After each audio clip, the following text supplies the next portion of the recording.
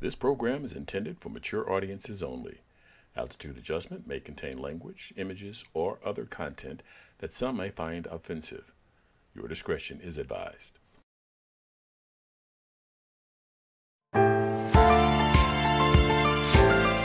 Welcome to Altitude Adjustment. Good afternoon. I'm Leon Davis, along with Warren Harper, and you're listening to Altitude Adjustment, a podcast about people, politics, and professions. And I welcome everybody listening in today, and hopefully we can provide you a really good show. I think we've got a good topic.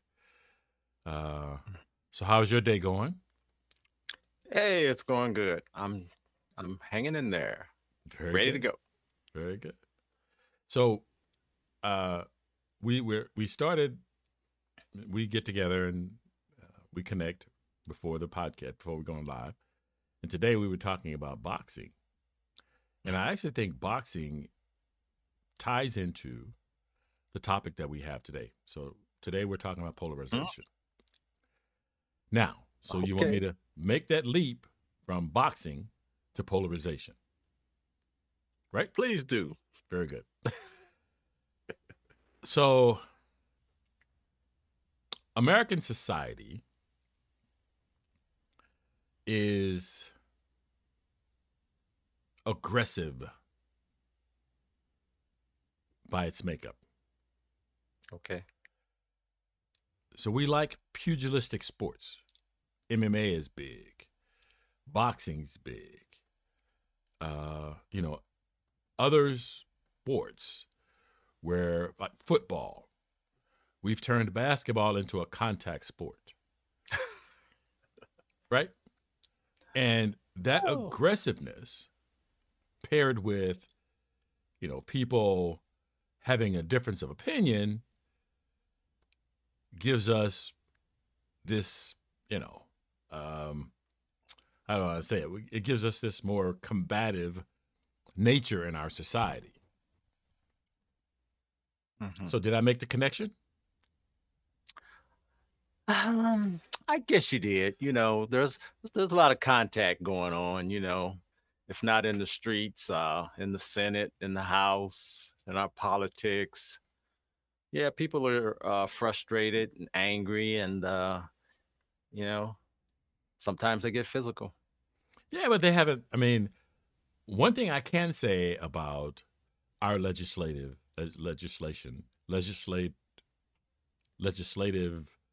um, forum Process. Hmm. is that we haven't had the physical altercations that other um, countries have had. With the throwing of shoes and the attacking each other, throwing punches and stuff. So we haven't gotten there yet, and I'm leaving Yeah, open the possibility. yeah, I think they like to do their dirt behind the scenes. It's Well, the well, they do it in the press, so they yeah, attack each other in the press, that's uh, true. and they attack each other, in conversation. And so, while that's not actual physical confrontation, it is a form of confrontation Mm. that is meant to not foster communication, but to beat or browbeat or force their opponent to surrender ground. So Mm. again, I think that is a part uh, of our society. So you sent a link, and I've included the link obviously in the show notes. So make sure you find the podcast wherever on Facebook, on YouTube, or Twitch. Um, and it's a little 9-minute clip, and I had a lot of differences with the clip, but it Hmm. did bring to mind some ideas about how to have the discussion or things that I wanted to include in the discussion. Um, so so when you think of polarization, how do you see it? Well, I think we're talking about in our country where we have freedom of speech. We sometimes want to take that to the extreme and go all the way out on a limb and try to enforce personal opinions and wills on other people when it's really not necessary. I think it's overreach. So I understand, the use of force is an attempt to shorten the communication cycle. So if I say something and you say something different, Hmm. if I have a conversation, then we can go back and forth for who knows how long, and you may Sure. never accept my point. But if I use some kind of force, then it's an Hmm. attempt to bypass trying to reach consensus. Yeah. And so I think that that's where our dis, politicking and where our discussions have reached. Again, because we believe so much in force as a Mhm. nature, most people don't want to have that conversation because they may not be prepared. And what I mean by prepared is if you don't have a good argument, Mhm.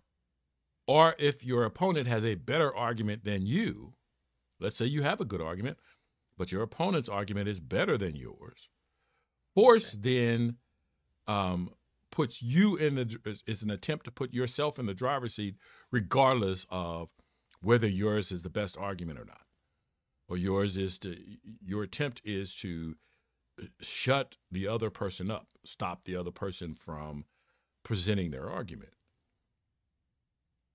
Yeah, I think what you're talking about is power. We in this country, we really want to have power to force our point of view or our ideas onto other people. And that's why we have so many problems, because when people feel they don't have the power, that they've already lost. And it's not about what's fair and what's good or bad. Just about power to have your own way. I think that's part of the problem. Well, okay, so I think the whole concept of exerting force over someone is as old as man itself. That's true.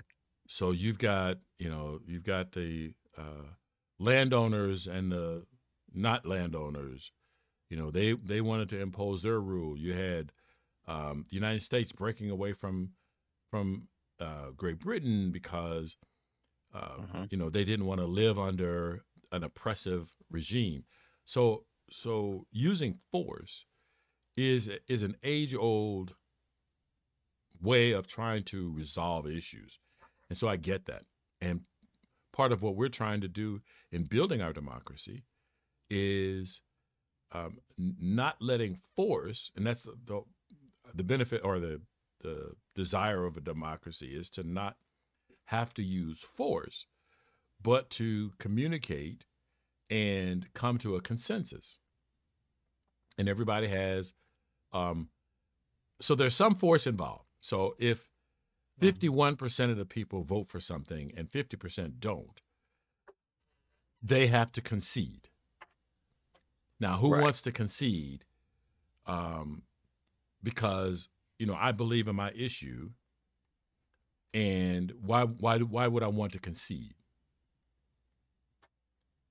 Yeah. Fairness, Why would you? because of so the short answer is fairness. Um, but fairness is not one of the things that we specifically try to promote in our current system. Fairness is not. So we talked, I think it was last week, about uh, uh, coerced confessions. Right. It is not fair to coerce a confession from someone. But that's not what was important. What was important was getting the conviction. So fair To is the not something that we prosecution. push, huh? Yes, to the prosecution. Right. So fairness is not something that we push. Fairness is not something that we try Right. to adhere to. as a Mm-hmm. society. So it is no wonder that in our political discourse that we're not trying to be fair. There was a situation where someone was nominated for the Supreme Court, and that using a system that was unfair, that person wasn't given an opportunity to be heard, to be placed on the Supreme Court, because we don't value fairness as a society. We Mm-hmm. value it as a talking point. It is aspirational and not something that is actually practiced. Okay, I can agree with that. So the question is, if we say the system isn't fair, was it always this way from the beginning? What's changed? If it was that always this way from the beginning, then nothing has changed. Right. And so I agree, nothing has changed. Yeah. Because the country was founded on force, the subjugation of the Native American, I was the thinking that. enslavement of black people, Mm-hmm. the rejection of immigrants. It's always been about force, Yeah. and so that there has been no change. But I found it interesting in that video that you supplied. So they blamed it on everything but the individual. They blamed the news. They blamed the environment. They blamed Facebook, social media, everything but the individual. The left, the right, Right. They on blamed and everything but the individual. And they used psychology to support their argument. on. Mm-hmm. Okay. One of the statements they said very early in the video was the news media is designed, instead of voters being shaped by news is being shaped for voters. Mm-hmm. Okay. So the problem I found with that statement is news is not, it is, if a voter, if the news media finds that voters are more likely to engage if you give them emotional fodder, Mm-hmm. how then do I reach the voter except but using emotional fodder? Right? Yeah. Okay. So the news is not being shaped for voters in so much as it is influencing voters' behavior. It is being shaped by voters because that's how they respond to it. Gotcha. They're responding emotionally. If you give them something that's not emotional, they're going to tune it out. I agree. So that statement early in the video, I said, here's one strike against this video. Mm-hmm. Because they, again, did not see that there's a cause and effect. Or at least they saw the cause and effect and they placed it on the news and not on the individuals. Right. News is the problem and not individuals. Because if individuals wanted news that was straight news that did not have an emotional slant, that is what we would have. Mm-hmm. But people don't want that. They want to be emotional. Right. They want to be incited. And if they don't get that incitement, they're not interested in partaking of it, whatever it is. Doesn't matter. Mm-hmm. If you had I see, used to be when I would go in the store, you'd see these people standing outside with these petitions, right? Mm-hmm. And the majority of the people would just walk by. They would listen for a second and would walk by. Now, there are some people that are going to stay. They're going to read they're going to read what it says, and then if they decide to sign, they will sign.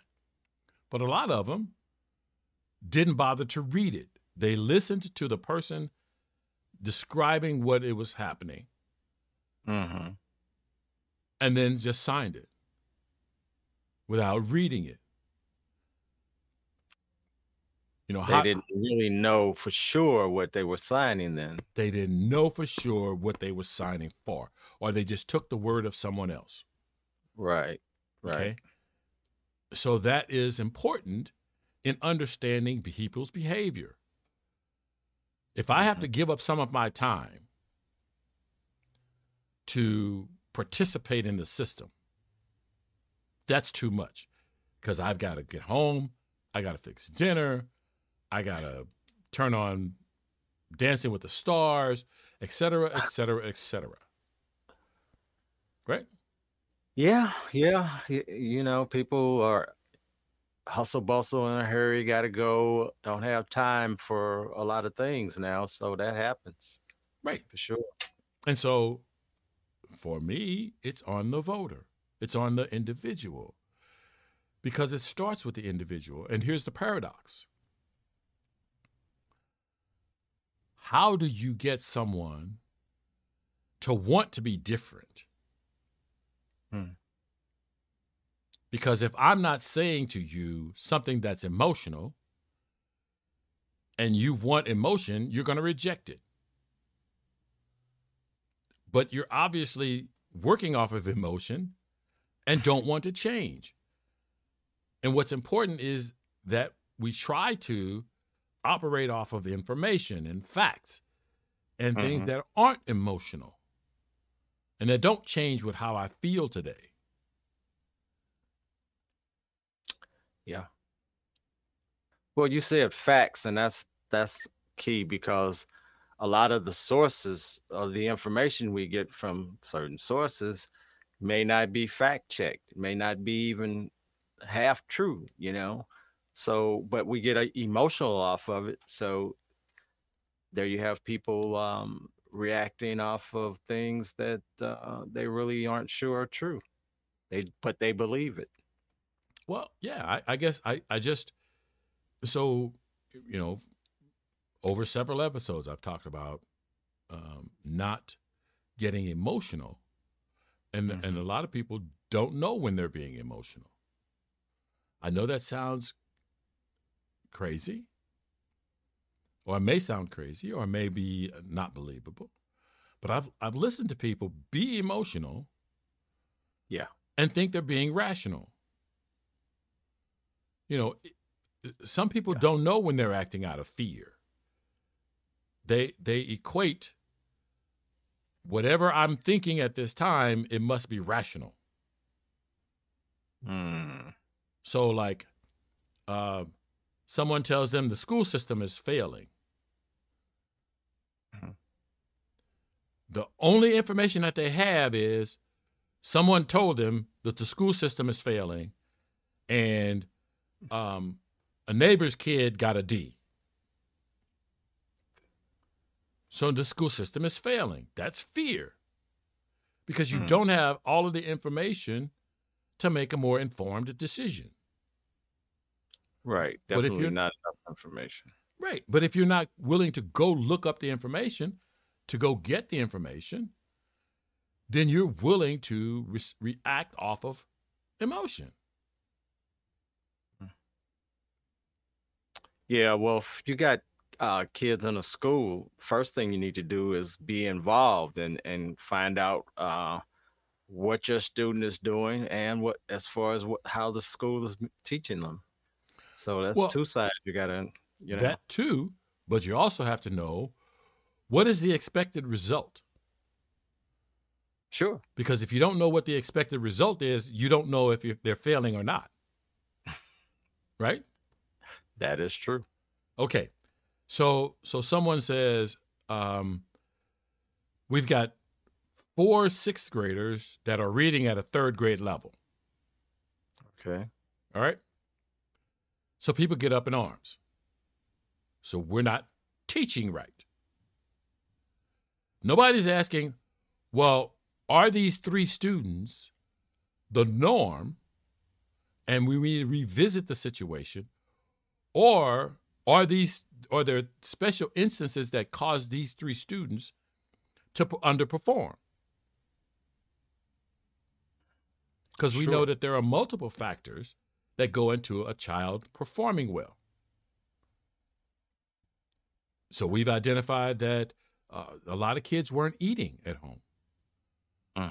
A lot of kids needed additional help. So those factors go into making that situation. But if you don't know those factors, you're not performing, or you're not assessing the situation off the facts. Right? Yeah. I mean, and as a parent, you should have a really good idea of how well your child is performing because you're involved and engaged with them. You know what kind of lessons they have, and you're checking their progress, and you're working with them. Right. So, but your child may be performing well, but other children around your child may not be performing well. And some people have assumed that because other kids are not performing well, that my child is not getting the best education. Yeah, I can see that happening. I can see that be a problem. Sure. And so is that, what is the proof? Where did that person look it up or find why that situation has occurred? Yeah, I don't know if there is proof at that point. I think there has to be. I think there has to be some proof, but we need to find out. We need to dig that out. We have to do more research than just kids around my child are not doing well, so the school is not well. It needs more work. Because it becomes easy to blame the school. But yeah, the school is partly responsible, and the parents, if the child is not doing well, I think the parents should know, and if the parents don't know, the school should be letting them know so that they can take action. Well, okay, so there's the grades, the quarter grades and that kind of stuff. And so if we're not asking all of these questions, if we're not digging up the information, if we're not researching, if we're not, we're not giving there's news article after news article of teachers that have to supply school supplies out of their pocket.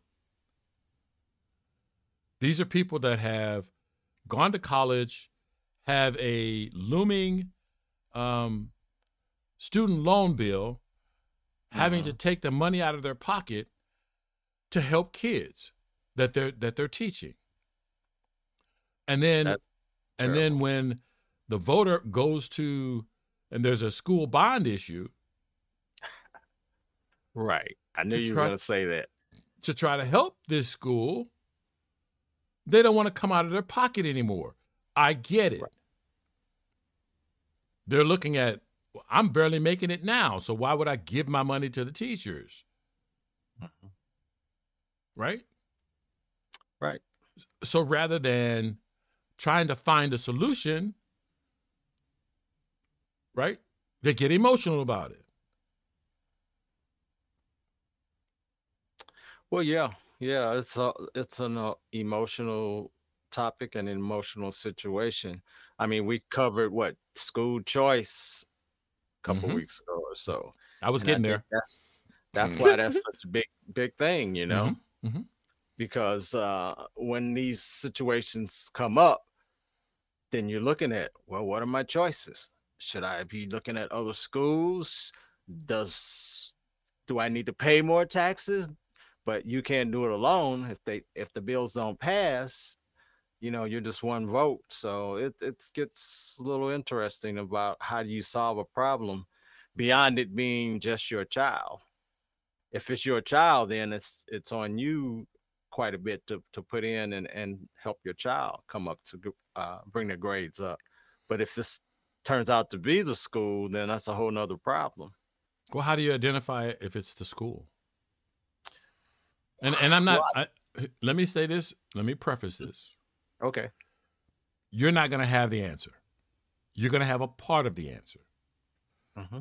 So I'm not asking you to solve the problem of the school. I'm asking for you, how would you think it would go to try to assess whether the school is at fault for the child's learning? Well, I think there's got to be statistics as far as grades goes and how that school is rated and with as far as grades and the curriculum and all of that. But being engaged with your child should give you an idea of what that system, what that school is teaching them or how much help they're getting. But I think it boils down to involvement. You have to really be involved to know these things. Okay. So a while back, I think you sent me, what was it? Sent me an article about, I didn't write it down, so it escaped my mind. It'll come back to me later, maybe. But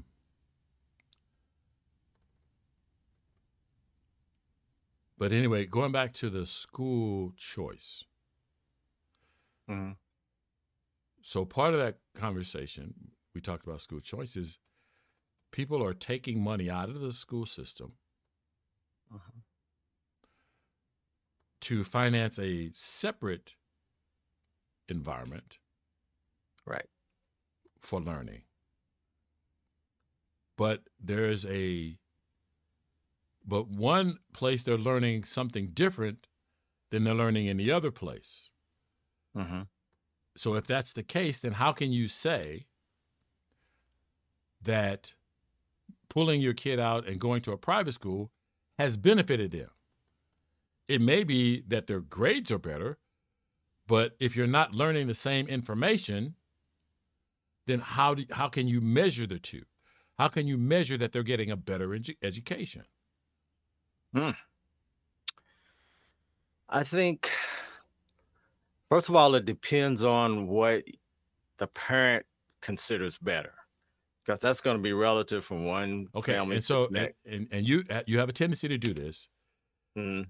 and you come up with the idea that it's based on the individual.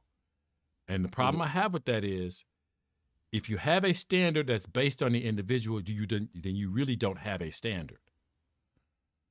When you say individual, you mean the parents? Right. So if one parent believes that the education is not good and another parent believes that the education is good, which one is right? I'm not saying which one is right, but if it's your child, you have to decide that on your own. I don't know if how do you know? So we have to have a standard. There has to be a standard that applies to every child, and a measurement that everybody accepts as a true measurement of learning. Because without it, there is no standard. You cannot measure success. Okay. That's the whole point of success. Standards? Huh? Do standards exist? Well, of course the standards exist. That's what the school system is based on. Okay. The school system is based on standards. That's why they teach the way that they teach.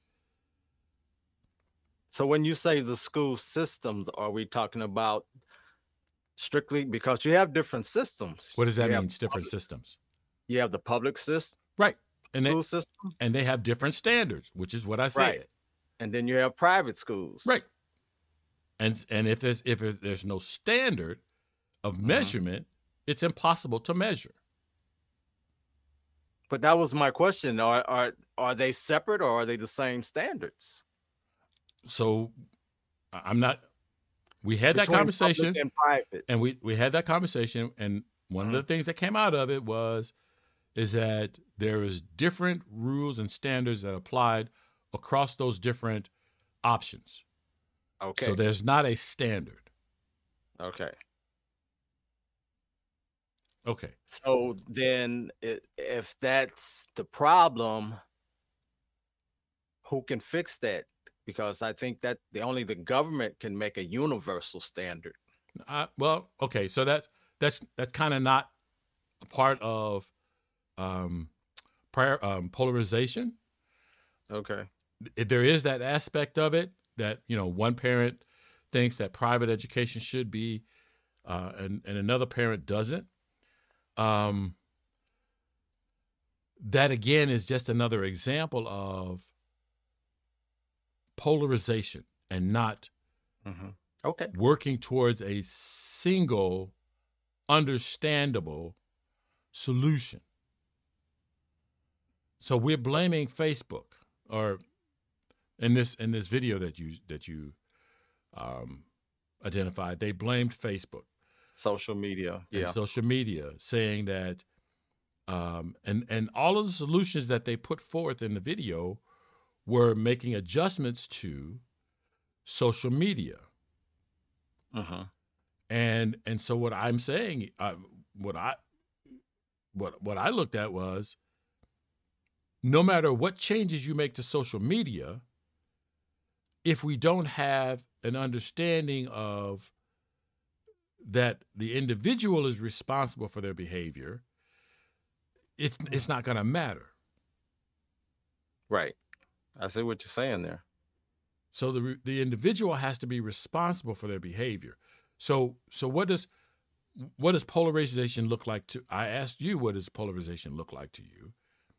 And so I'm going to now give my definition of what polarization is. So polarization is people not willing to accept other people's viewpoints. Okay. Sure. So if I think that the public school system works, that it's doing fine, and you don't accept that, and then I provide what I see as facts to support that. If you can't dispute those with facts that we can both agree on, then it's just a matter of opinion. Okay. And then that becomes polarization. We have to agree on a language that we can communicate with each other on.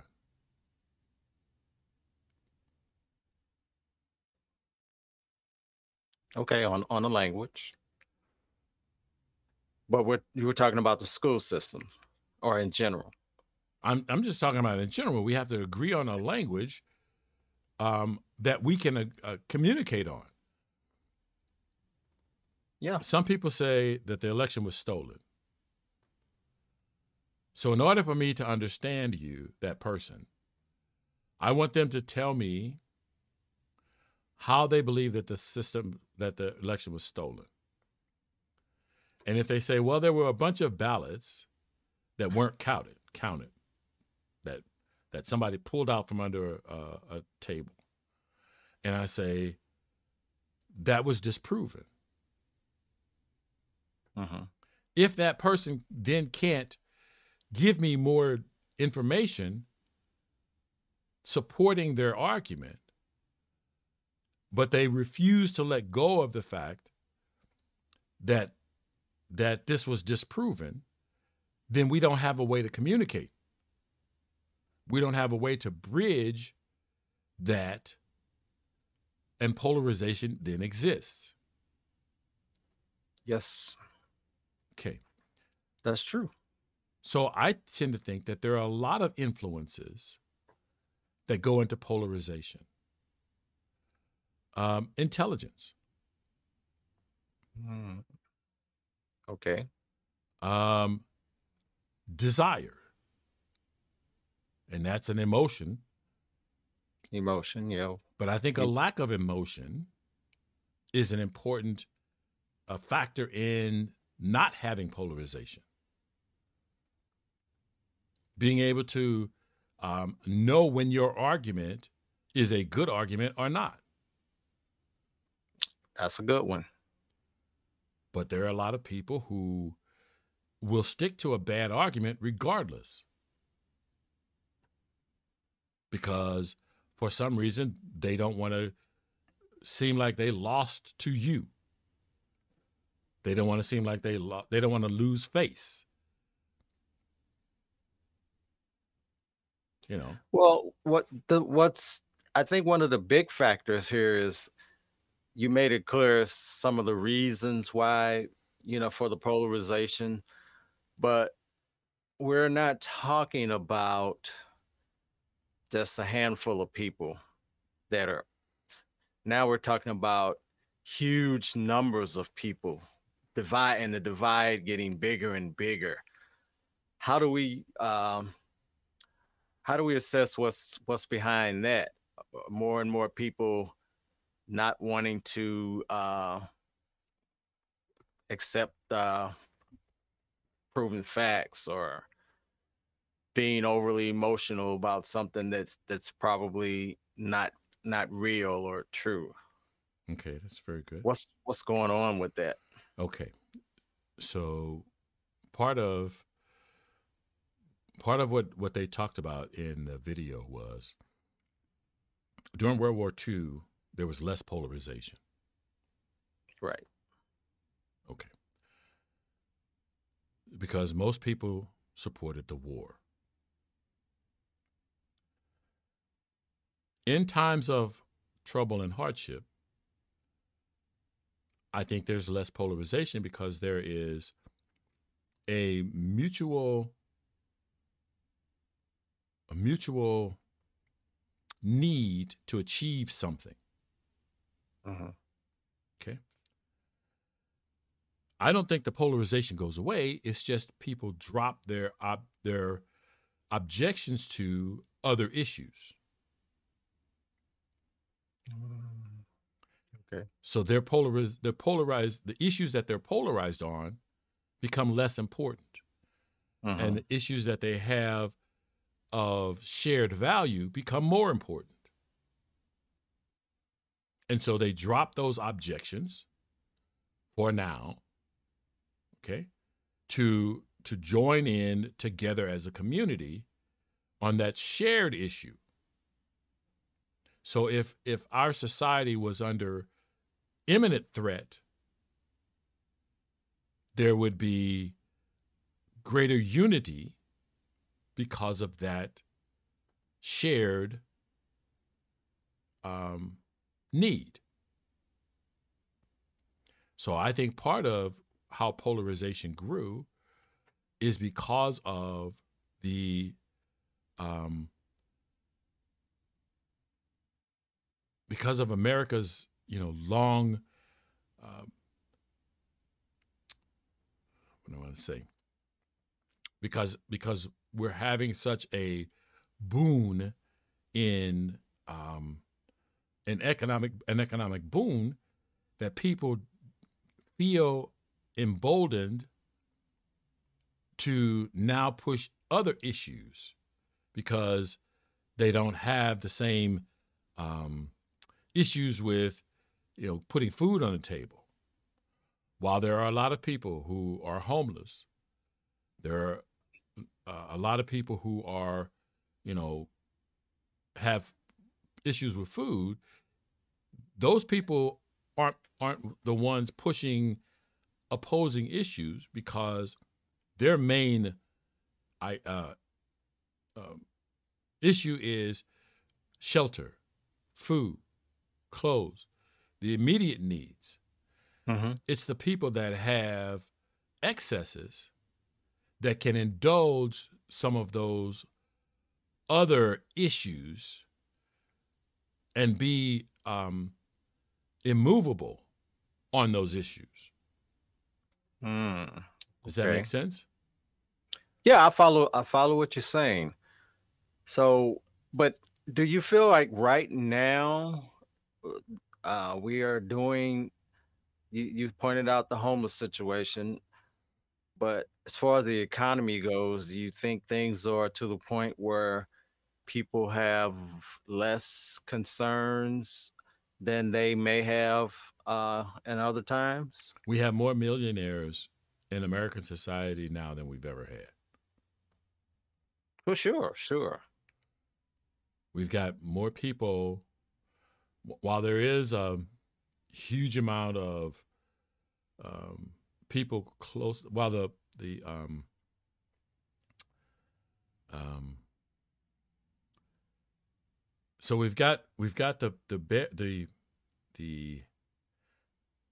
there was another video you sent where the guy was talking about New Order. Yeah. Okay.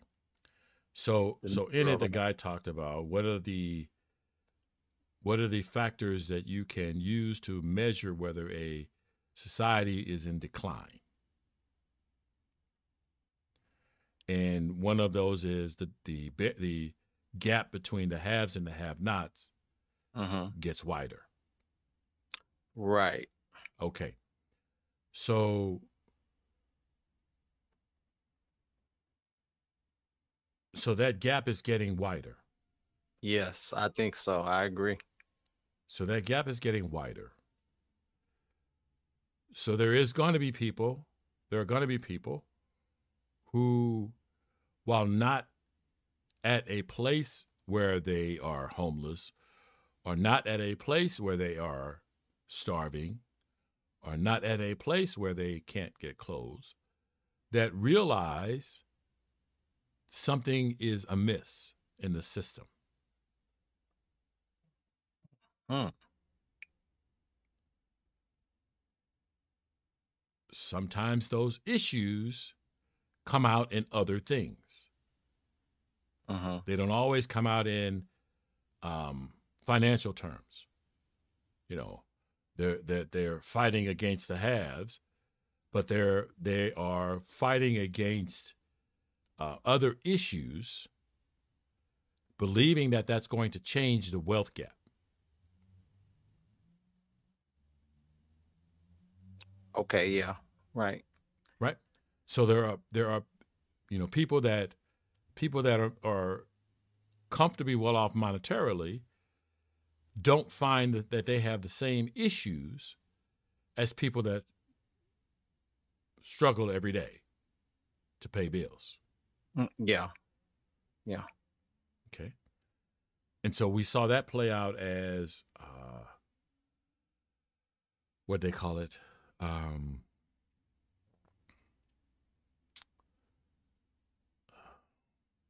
Oh,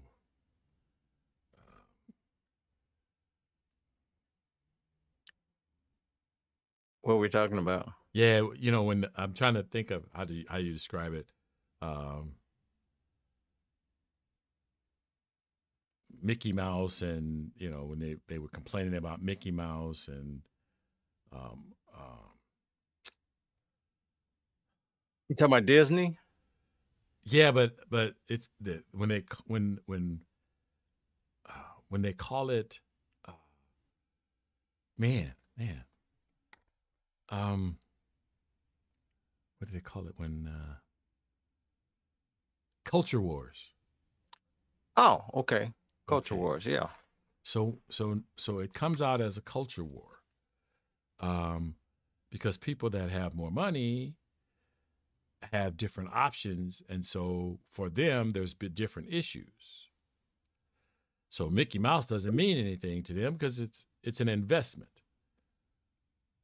But for someone whose daughter is 12 years old, Mickey Mouse is a staple. It is something important to protect, right? Hmm. So it comes out as a culture war. Okay. I don't know about that one. That's Why would you see that differently? no, no, I'm not disagreeing or seeing it different. I just don't know how to see it because I've never really been into Mickey Mouse or any of that Disney stuff. Yeah. Okay. Just me personally. But my question I wanted to turn around was to ask would be, where do you see in this economic divide, the socioeconomic difference, as far as the numbers increasing? Because you got, like you said, more and more millionaires, billionaires, and all of that. What about the lower half? Or which are more people going up or more people going down? And who's moving up and down is what I'm the question I'm trying to. So now for me, so I have to take. So the difficulty is, and we've harped on, we've talked about it before. Mhm. We get our information from the news sources. Right. Now we get it from comedy. Yeah. And they talk about the shrinking of the middle class. I never really truly figured out what that was. I hear it, but I'm still trying to figure out where the middle is. But and we've had that conversation too, but that's just kind of a mystery to me. Okay. So many of our legislators make more than the median income. So they're considered elite. Okay.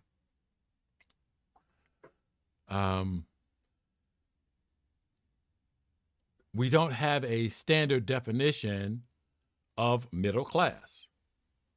Right. It fluctuates. You can read it in one article and they say, give you this dollar amount. And sometimes they're not even really close. Right? I'm just confused. I still don't know. It's just a guessing game. So without standards, and I'll say it again, without having measurable standards, without having measurable metrics, it is always going to be difficult to get an answer. Right. When you can't get an answer, you are going to have polarization. Because one person can't prove that the other person is right or wrong, or you can't use a desired metric to have a conversation on the same level. Okay. So we can't argue about what is the middle class and whether it's growing or shrinking if we don't have a definition of what the hell the middle class is. I agree. So I think part of our polarization is there are issues that people are pushing that people don't like. Oh yeah, for sure. Okay. Part of that is we don't. So we don't have those standards to end that argument. And I get it. Some things are difficult to measure. Some things are difficult to put boundaries on. But the more things that you have that don't have clear boundaries, the more opportunity that you have for polarization, for people defining it for themselves. Does that make sense? Yeah, if you don't have a clear definition, it's a real challenge. A standard agreed upon definition. Yeah, yeah, that's the other thing, agreed upon. Right. But there's a lot of different main categories that people are polarized under. I think we went over a couple of those, and we like what politics, economics, freedoms. What are some of the others? Oh, I could probably list a few, but I'm the ones that are important. I think the ones I think are important is there has to be a level of honesty in the conversation. So if someone says there was cheating in the election, but they don't have any proof, are they going to honestly admit, I don't have enough proof? I just believe it is so. Mm-hmm. That's a good one. That's a good one. Right? What about freedom? How do you see freedom? I see it as people, a lot of people want to be free to do certain things regardless of the harm that it may cause to others. For example, we went through this pandemic thing and we argued over vaccinations and mask mandates. Those were polarizing situations, wouldn't you say? So so there was two sides to that issue, or multiple sides to that issue, and my concern was um my concern concern was there didn't seem to be enough. It didn't matter how much information that was provided. Mm-hmm. People were determined that they weren't going to accept it. They were determined that they wanted a particular outcome, and so it didn't matter what someone said. Now, Okay. they would take opportunities to say, well, oh, they changed their mind, so they don't know either, without understanding that science is not an exact science, Mm-hmm. and that the people were Uh, providing information based on the best information that they had available at that time. And right. so when they changed, it was because new information came about and they looked at it from a different point of view. That, if you looked at it honestly, you'd say, okay, I understand that.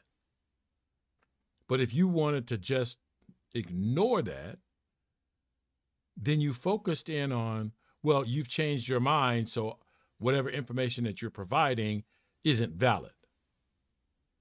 And that's not necessarily the case. In the early goings, they said, wear a mask.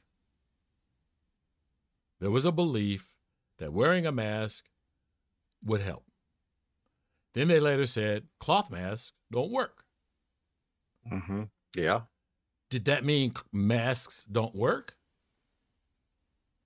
Well, of course not. But what did people hear? Masks don't work. They lied.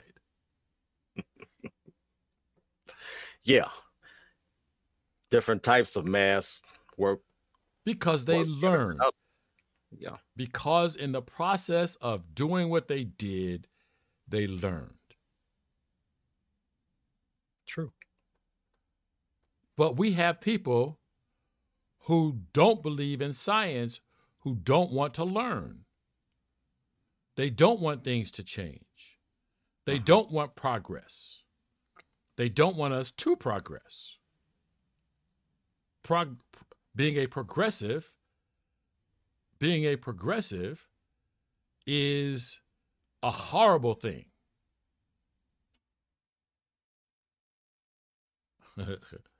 So we got a guest says, science is the newest religion, the one where you can just bribe scientists.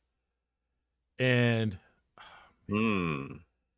and there we go. So New religion. so That's is bribing a scientist a standard practice, or is it something that a few scientists have been bribed? Well, there's no reason to believe that the industry is bribable. Now, There are people have done things that have called into question the integrity of scientists. Like,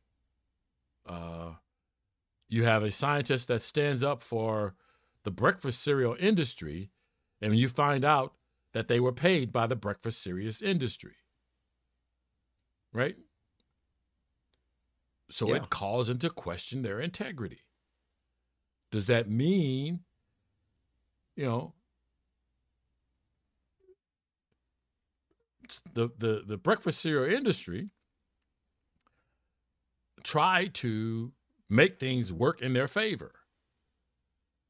So they damaged the whole industry Mm-hmm. by paying drug companies going to doctors' offices and um, giving kickbacks and all the other things that drug companies did to get doctors on board with subscribing medicine that eventually caused harm. Yeah, and you can go a little bit further where they had uh, government officials colluding with them, with the drug industry, and letting them get away with a lot of things. It might not have been across the board, but there were certain situations where you had people that assisted in that worked for the government, and that didn't make it any better I'm because sorry. people are people. Well, okay, and that's where integrity and honor become important. Absolutely.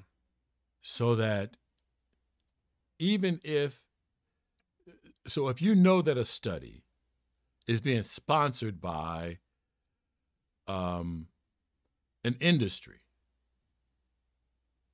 and that there's a potential that the results would be looked at unfavorably because of the sponsorship, what do? Do you not take the money when you got to eat? Even if you know there's fraud or something wrong. Or even if you know that there's a potential for people to believe there was fraud. Remember, one of the things that I talked about was politicians have a responsibility to protect the institution. I also believe scientists have a responsibility to protect the institution of science. Okay. So if a study is being funded by the gas company about global warming, that's a bad combination. Yeah. Right? Because regardless of how the results come back,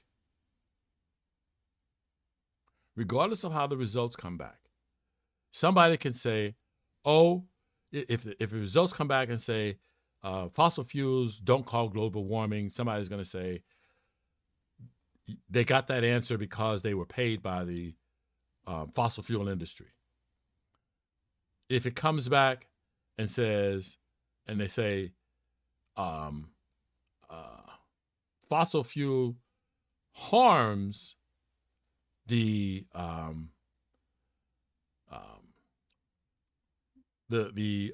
ecology, environment, they say, well, it might have been worse than that, but they changed some of the results so that it didn't look so bad. You know what I'm saying? So it's almost kind of a no-win situation.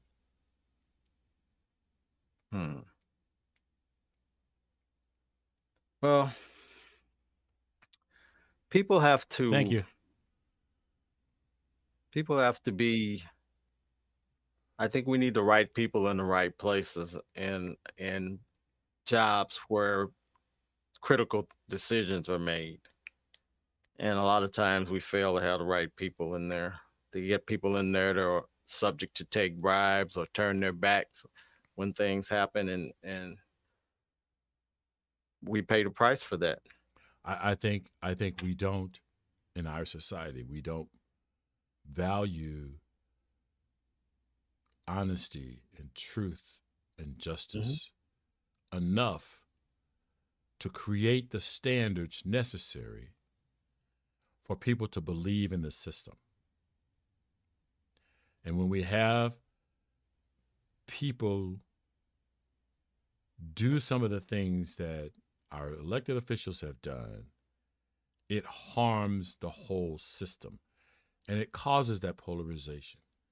Sure. Because it's difficult for me to argue with someone and say, oh, our political system is great.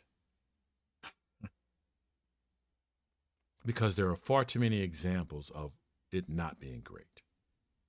Correct. And so if you don't have a clear ability, you know, we talked about Clarence Thomas and the potential for harm to the Supreme Court because he won't recuse himself from certain things. Right. You know what I'm saying? Sure. That does harm. I understand he may not believe it's causing harm. Oh, I think he knows it's causing harm. You think? It's not harming the people on his side that he And that's with him. where right, and that's where the problem starts to come from. Yeah. All righty, we're done for today. Yeah. I want to thank you, brother, for joining me. We will be back next Saturday.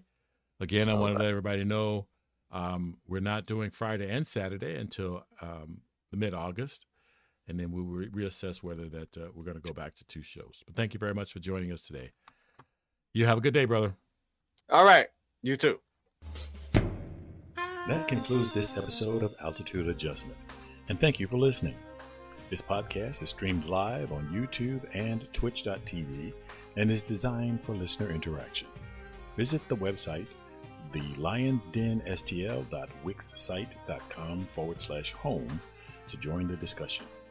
The audio version of Altitude Adjustment is available where you get your podcasts, including Stitcher.com, the iTunes Store, and the Google Play Music Store, to name a few. Remember that the internet is powered by your likes, shares, and comments. So please like, share, and comment on this and other episodes of Altitude Adjustment because it matters. And as always, look out for the other guy because they may not be looking out for you.